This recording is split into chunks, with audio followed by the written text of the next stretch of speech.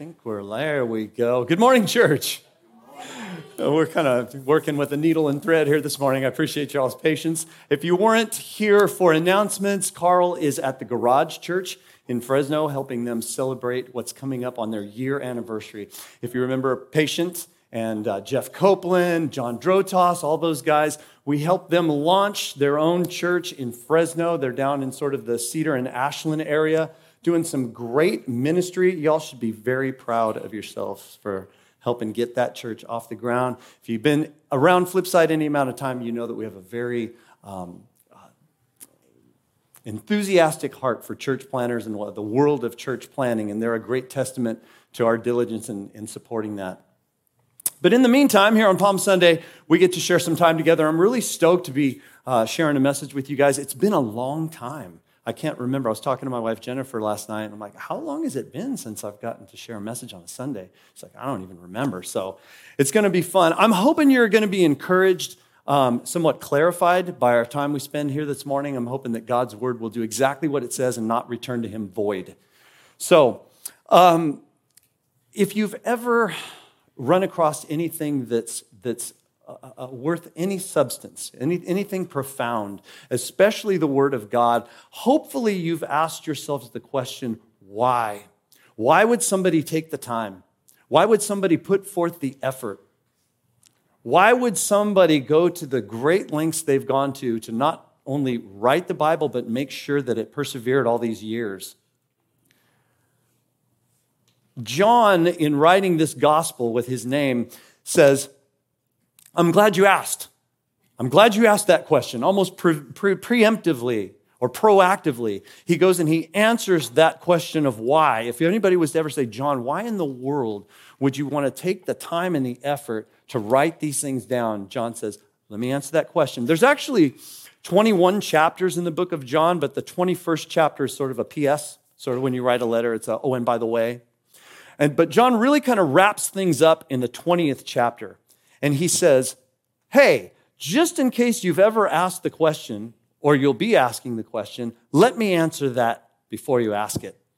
He says, the reason I'm writing all these things is so that you may believe that Jesus is the Messiah, the Son of God, and that by believing, you may have life in his name. John says, this is the reason why. It's so that you may believe. Well, who's the you? It's me. It's you. It's our great-great-great-great-grandfather. It's our great-great-great-great-grandchildren that haven't even been born yet, unless Jesus comes back before that. John says, that's why I'm taking the time. That's why I'm putting forth the effort. That's why I'm spending the energy, is so that you may believe that Jesus is the Messiah. And not only that, but that by believing, you may have life in his name. John says, that's why I'm writing these things down. And so we've taken that idea, that statement from John, and we've wrapped this whole series around unpacking that and how this applies to our lives. So a recap of last week. If you were here last week, things got a little squirrely last week in the ministry of Jesus. Things got a little there was some tough stuff, some tough ministry going on. Because the first few chapters of John are these miracles. These signs and wonders are these miracles. The first one we have was the wedding at Cana where he turned the water into wine. And then we have the healing of the paralytic at the pool of Bethesda. That was kind of a big deal because of when Jesus performed that miracle.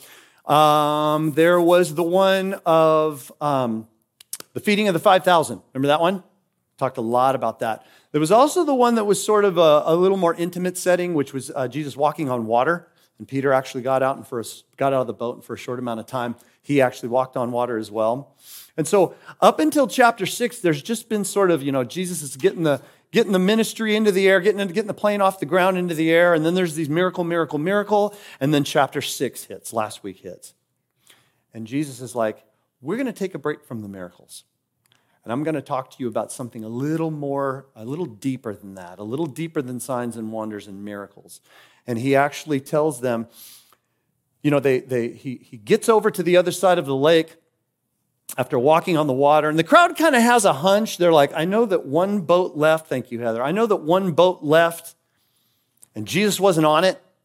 Now you all get back, or now we are over here and Jesus is here. So how did he get here? So they kind of have a hunch. And Jesus says, you're looking for me because you got a free lunch. You're looking for me because you got fed. And you want to get fed again because it's fun to get fed. There's a free lunch involved. That's why you're looking for me. And he kind of calls them into a little bit deeper understanding and a little bit deeper relationship. And he talks about himself being the bread of life. And then he really throws a haymaker and he says, unless you eat my flesh and drink my blood, you have no part in me. You have no part in eternal life. And a lot of the people are like, I don't know what just happened here. I showed up for a free slice of pizza and this, I'm out. And so the Bible tells us a lot of his followers, not the 12, but a lot of his disciples that were following him said, I'm done with this. This is a really, really hard teaching. And Jesus kind of turns to the 12 and he asks them, where's your heart? You want to split too? And so chapter 7 is where we pick up, kind of riding on the heels of that story, that little bit of a difficult teaching that Jesus unpacked for us last week. We start out in chapter 7. So if you brought your Bible with you, if you have it on your phone, however you choose to read the Word of God, go ahead and pull that out. We're going to be right at the beginning of chapter 7. Verse 1 says this. After what? After all the stuff we just talked about, Jesus went around in Galilee. He did not want to go about in Judea because the Jewish leaders were there looking for a way to kill him. But when the Jewish festival of tabernacles was near, that's an important thing. Put a little watch point on that. We're going to come back to this whole idea of the Jewish festival of tabernacles. When that was near, Jesus' brothers said to him, leave Galilee and go to Judea so that your disciples there may see the works you do. No one who wants to become a public figure acts in secret. Since you are doing these things, show yourself to the world, for even his own brothers did not believe him. So Jesus is in Galilee. There's some amount of time, some people say months, that have passed since the end of chapter 7, or since the end of chapter 6, the beginning of chapter 7. He's hanging out in Galilee because it's a comparatively safe place to where the Jewish leaders were in Judea, who were now trying to kill him. The reason they were trying to kill him is because they took real issue with one particular miracle. It was the healing of the man at the pool of Bethesda, and it was because it happened on the Sabbath. And they said, he's doing work on the Sabbath. We're all about the law. At least that's what we want others to think. And we don't like the fact that he did it on the Sabbath. Plus, we just take issue with him. Jesus rubs us the wrong way. And so we're going to look for a way for him to meet an untimely demise, let's say. And so Jesus is just hanging out in Galilee, and this Feast of the Tabernacles is near, and his brothers say, hey, miracle worker, high profile, you want to be a high profile, famous guy? Go to Judea. That's where all the cameras are. That's where all the publicity is. You need to go there if you want to have this big shot public ministry and be famous. And Jesus says, boy, are you guys missing the mark. They say it sort of out of sarcasm and insincerity,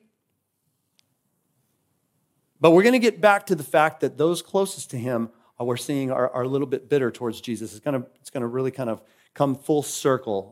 I love how Scripture kind of self-references. If you ever, just as a little side note, if you're studying Scripture and you have a question about Scripture, use Scripture to answer your questions about Scripture, and you'll find out that there's the linkage between Scripture and itself is unbelievable.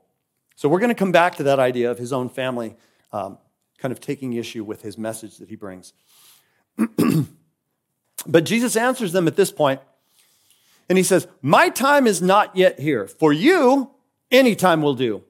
The world cannot hate you, but it hates me because I testify that its works are evil. You go up to the festival. I'm not going because my time has not yet fully come. After he had said this, he stayed in Galilee. Jesus tells them and really reminds them of the fact that his life is completely and totally arranged on the timetable of God. He works on God's timetable. Nothing is unintentional. Everything is structured. And he tells them, my time has not yet come. And then he sort of unpacks where they're coming from. He says, for you guys, any time is good. You guys just shoot from the hip. Anytime you guys have a thought, you act on it. If it works out, whatever works out means, you're good with it. and that's the timetable you run on. And then he even goes a little bit further and he says, and because you run on that timetable, the world has no issue with you. You're free to roam about. But he reminds them, for me, I run on God's timetable. And I've also pointed out that the works of the world are evil. And because of that, the world hates me. Verse 10. However, after his brothers had left for the festival, he went also, not publicly, but in secret. Now at the festival, the Jewish leaders were watching for Jesus and asking, where is he?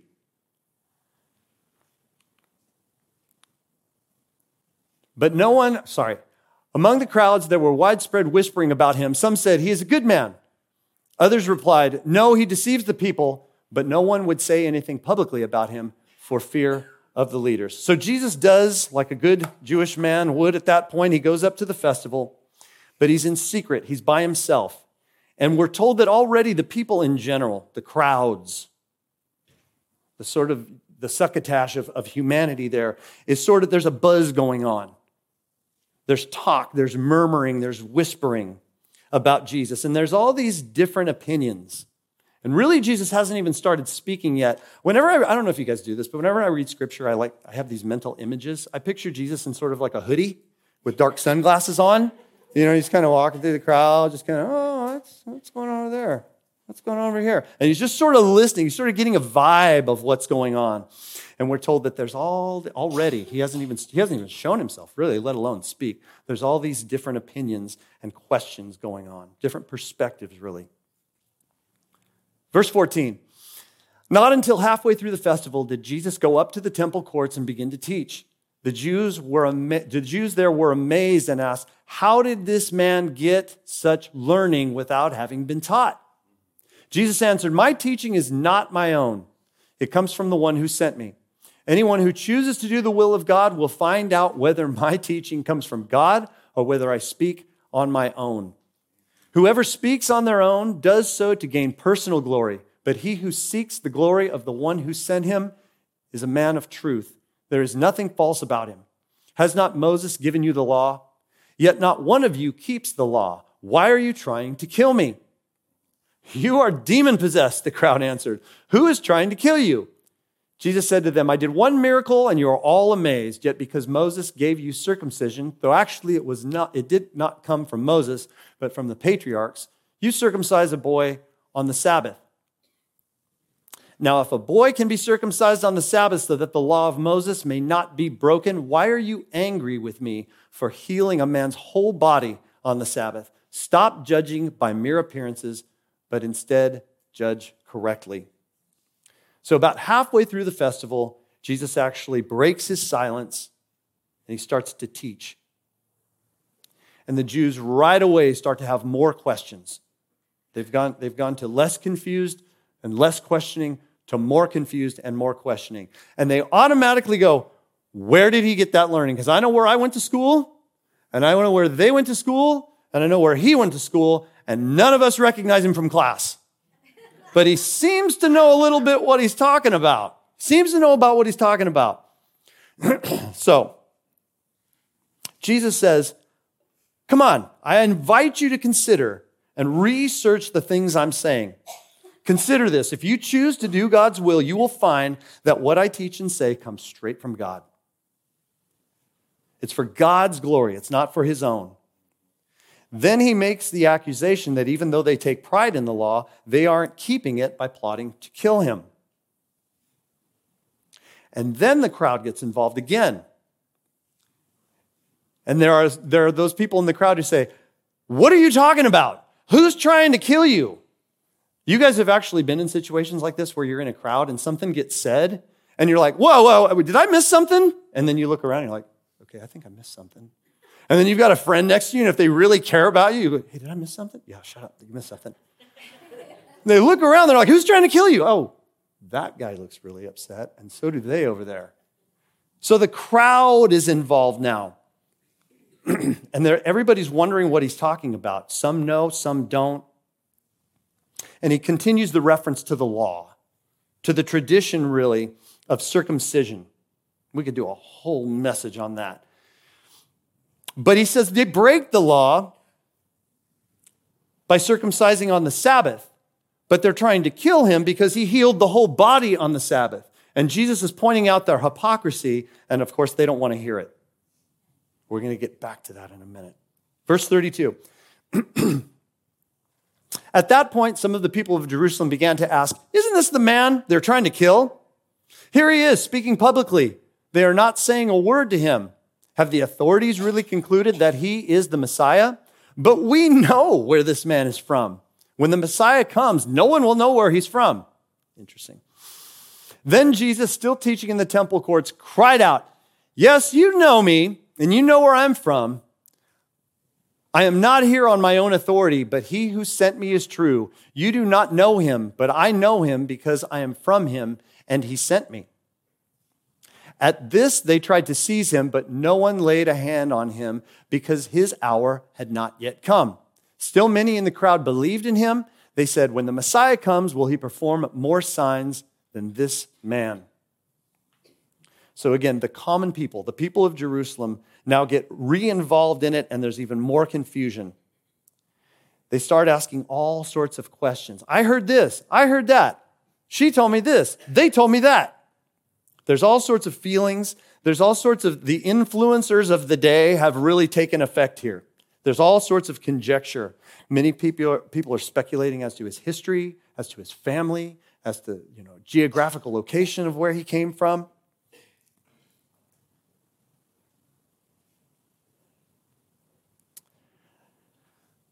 So during all this, there's also people putting their faith in him.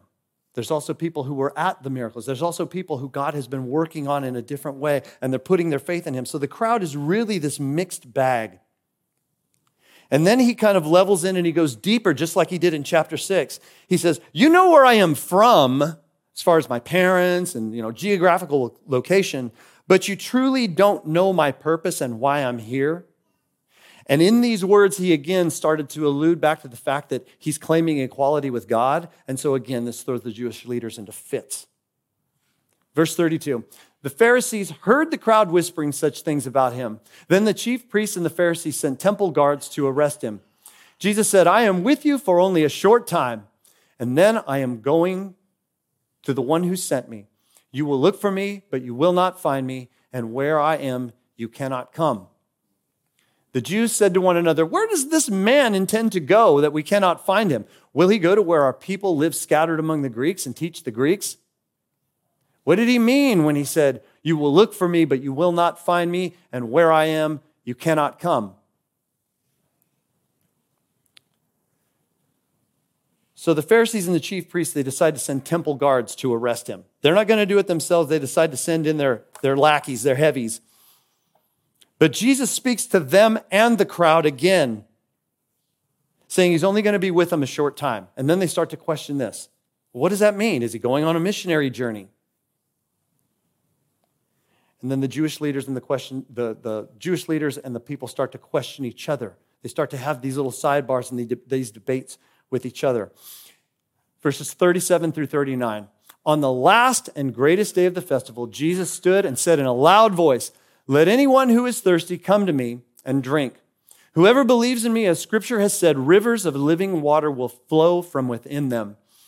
By this he meant the Spirit, whom those who believed in him were later to receive. Up to that point, the Spirit had not yet been given, since Jesus had not yet been glorified.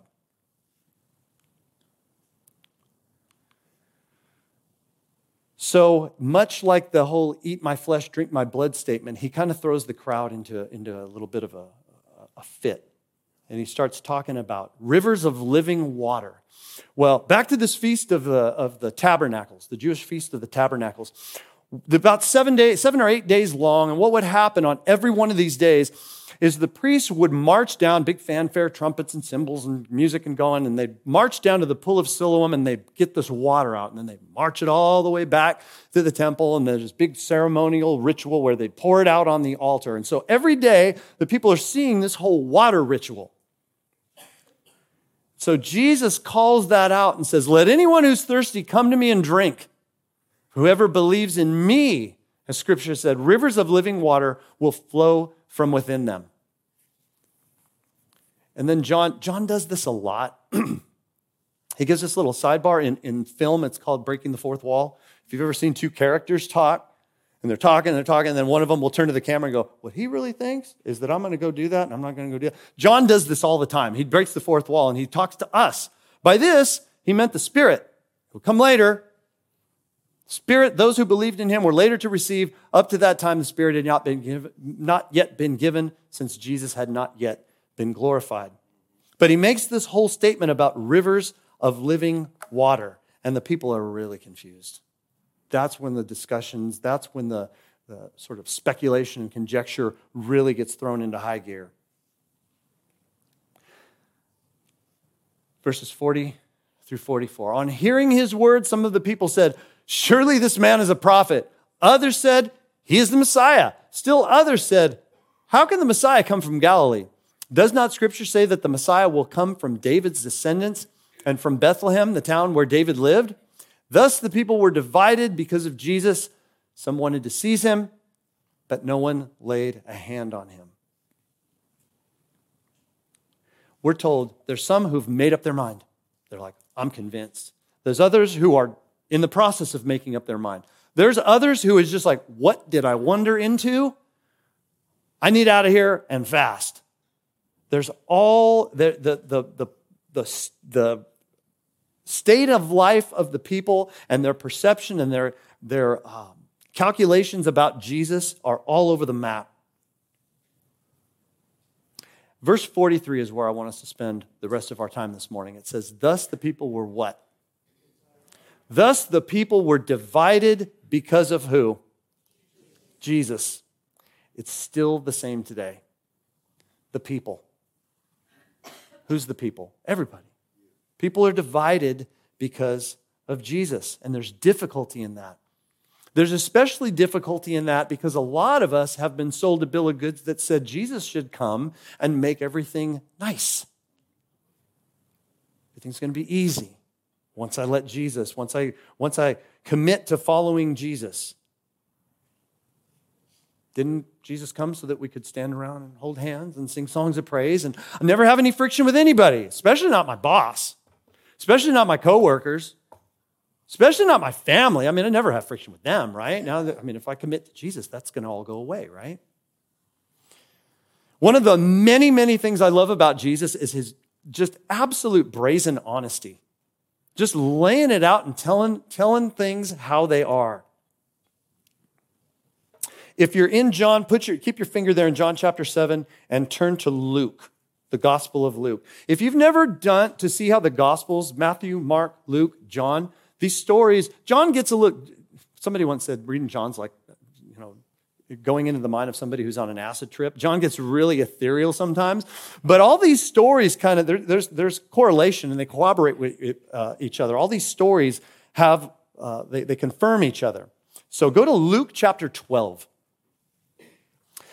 Verses 51 through 53, we get the truth from Jesus. He says, do you think I came to bring what? Do you think I came to bring peace on earth? No matter what the song may say. No, I tell you, but division. From now on, there will be 5 in one family divided against each other.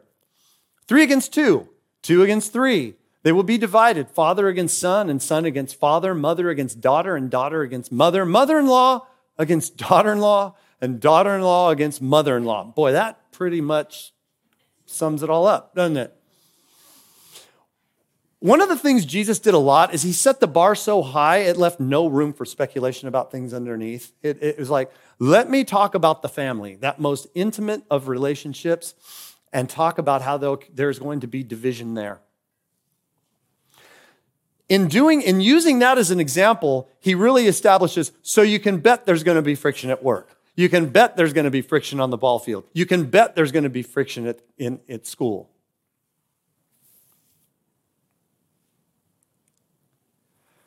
Also in Matthew, Matthew uses a little bit different word. He says, do not suppose I have come to bring peace to the earth. I did not come to bring peace, but what? A sword. What does a sword do? Divides. Suddenly, sometimes traumatically. I've not come to bring peace. I've come to bring a sword. I've come to turn a man against his father, a daughter against her mother, a daughter-in-law against her mother-in-law. A man's enemies will be the members of his own household. Oh, boy. Jesus says, my purpose, my mission is going to cause division. It's very easy to think there's just some sort of like insidious plot to bring division. Like Jesus is like, oh, wait till wait till you see what I got stored up. This is more, I used to talk to junior high students a lot about, somebody once said, don't talk to them about trust, faith, hope. You can't, there's not a gallon of faith or a liter of hope. You've got to talk about things they know. What I used to talk to them about was gravity, even though you can sort of, there's a force acceleration due to gravity. They understood this. I said, it's kind of like gravity. God set up gravity, and you can use it for your benefit or you can use it to your detriment. Jesus is saying, the message I bring is going to cause division. It's not like I'm going, it just is how things are. It's going to cause division. Why? Why does it cause such division? A lot of us are sitting there going, yeah, why is that? Why does the message of the cross, why does the message of Jesus, I mean, my goodness, I know some people who get heated over that. May I propose to you that the message Jesus brings forces us to come to grips with our own sin and our own need for a Savior. That's why it's so divisive. We can be very unified on things like Hawaiian pizza, which I came to realize a few years ago is delicious. I used to think whoever put fruit on pizza is an idiot. And then I had some, I'm like, wow, that's really good. But we can be really unified on things like Hawaiian pizza. We can be really unified on things like Raiders fans. Not only that, but we can be real tolerant of people who don't like those things, right? Well, they're a Cincinnati Bengals fan, but I love them anyway. Or I don't know how she looks. We get half and half. Pineapple on this side, but only pepperoni on that side. We'll overlook that stuff. But when it comes to stuff like sin and need of a Savior and eternal salvation, I believe the phrase is, those are the hills I'm willing to die on. That's why it can be so divisive. That's why it can come into even families and go, wow, we are really divided on this. A lot of people, when they hear this idea of division, we automatically think about relationships. That's the one Jesus used, right? That's the example Jesus used. He used the example of the family. But one of the things that happens before we can even get there and in a healthy way address that is the message of the cross brings an inner division. It brings a division that happens on the individual level. Here at Flipside, we talk a lot about the three stages of faith. The first stage is the questioning stage. It's, somebody asked you to come to church. You came on a Sunday and you heard what was said and you got a lot of questions. And maybe, having drinks or over the campfire, a topic of faith gets brought up and you're like, yeah, I've been wondering about that. What in the world did that mean? You got questions. And then you move from questioning, ideally, you move from questioning to curiosity. It's like, why is this keeping me up? And you start to research it. You start to kind of go out on your own. You're not waiting for a campfire. You're not waiting for something to get brought up. You're going out and you're researching it on your own.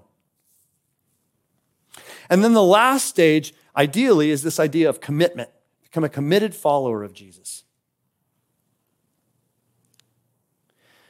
Whether you've committed your life to Christ or not, no matter what stage you're at, there's always this struggle with what's called the old sin nature. It's the old sin nature. It's that thing that the Bible calls it the flesh that comes back and you struggle with it. And that's where this source of inner division comes from. People are on different stages of their journey, of their faith journey, and it causes, or it should anyway, cause this struggle at an individual level or at an inner level. Take finances, for instance. Individually, we can feel divided when we consider what God lays out in the obedience of tithing. That can cause some really traumatic inner division. I remember when we first started tithing, I knew without a doubt God was calling me. God was calling me to be obedient in that way. And I was already married. The Stemples, when we do things at the worst possible time. We wait for the worst possible time to do something. So when God started working on my heart with this idea of tithing, I had just started my own business, and my wife had just gotten pink slip from the end of her first year teaching. And so I thought, how in the world am I going to bring this up? I can't even convince myself on this, and I'm going to bring it up to her. There was this inner division that said, it's my money. At that point, there was this inner division that said, there's no way. We cannot afford to be obedient in this way. And there was this really, you want to talk about division to the point where it's the first thing you think about when you wake up and the last thing you think about before you go to bed. What about forgiveness? What about how the world says if they wrong me or they wrong my family or they wrong my close friends, I should and could and just write them off? That can cause an inner division, especially when we consider that the person that needs forgiveness doesn't even know they messed up, or they're glad they did and they don't care and they're not going to ask for it.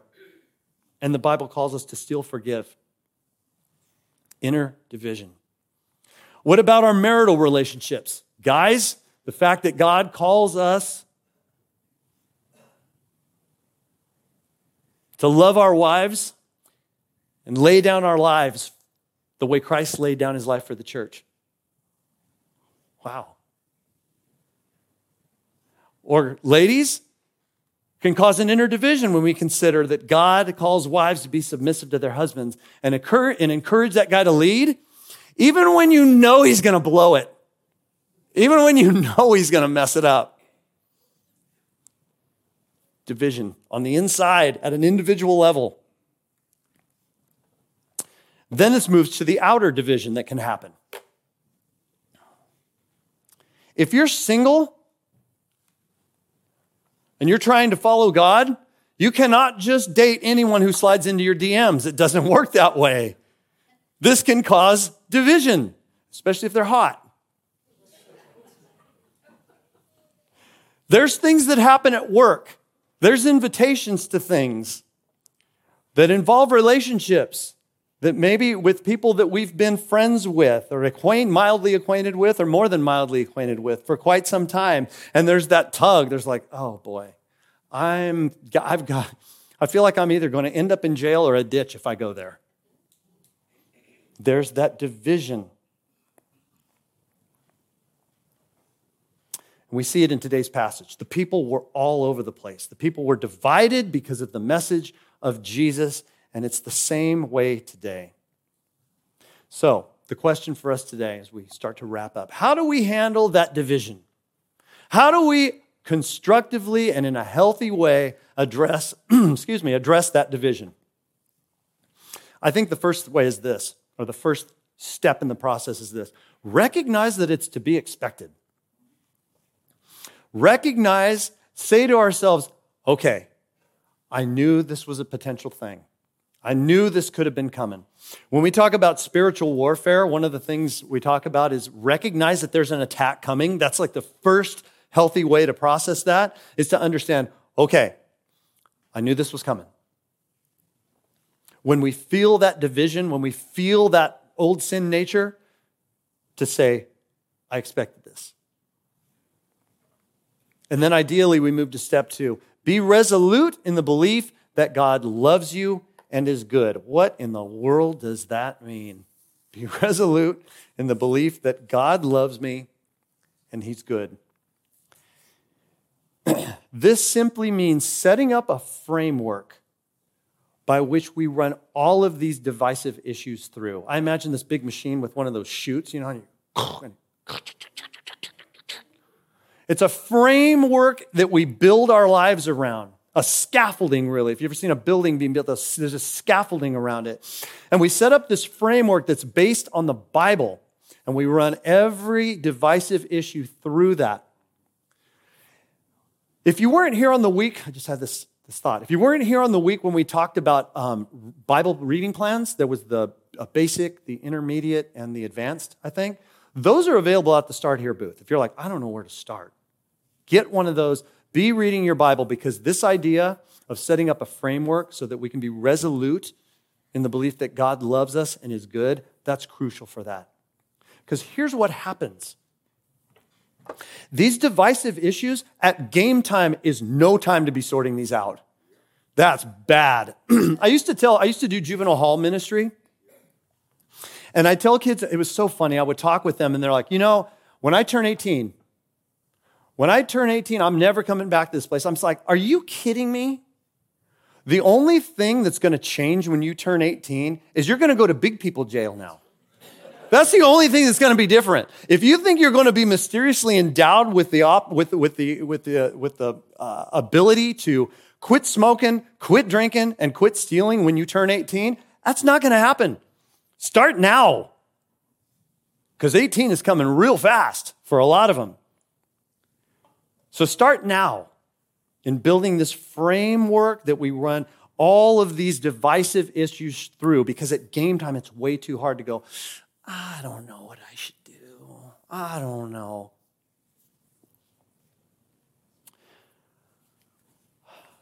As I was preparing for today, God brought to my mind this idea. Hold on, Jeff. I thought Jesus was the Prince of Peace. That's one of his names, right? Jesus did come to bring peace. He just didn't come to bring it to the earth. We get the answer to that type of peace, or exactly what that peace is, in Paul's letter to the Romans. It says, therefore, since we have been justified through faith, we have peace with who? Oh, that is good news. We have peace with God through our Lord Jesus Christ. Jesus says, I've come to bring peace, but I have not come to bring peace to the earth. The earth is corrupt. It's going away. Its days are numbered. Why would I come to bring peace to that? I came to bring peace between you and your heavenly Father. Because of that peace, we can handle the division that comes because of Jesus' message. Amen? As we wrap up today, my prayer for us is that we're able to recognize these things when they come into our lives, recognize these divisive issues when they come into our lives, and correctly handle them with Scripture. Let's pray. God, we thank you so much for today. We thank you for the opportunity to come here, to talk about your word, to be encouraged by you, to be built up. We pray that as we go out into the places you've called us to be, you will continue to do what you said, have your word do what you said it would do, which is not return to you void. Give us minds that are about you. Give us thoughts that are about you. Help our actions to show the fact that you came to bring peace between us and God. And in all that, Jesus, we ask these things in your name. Amen.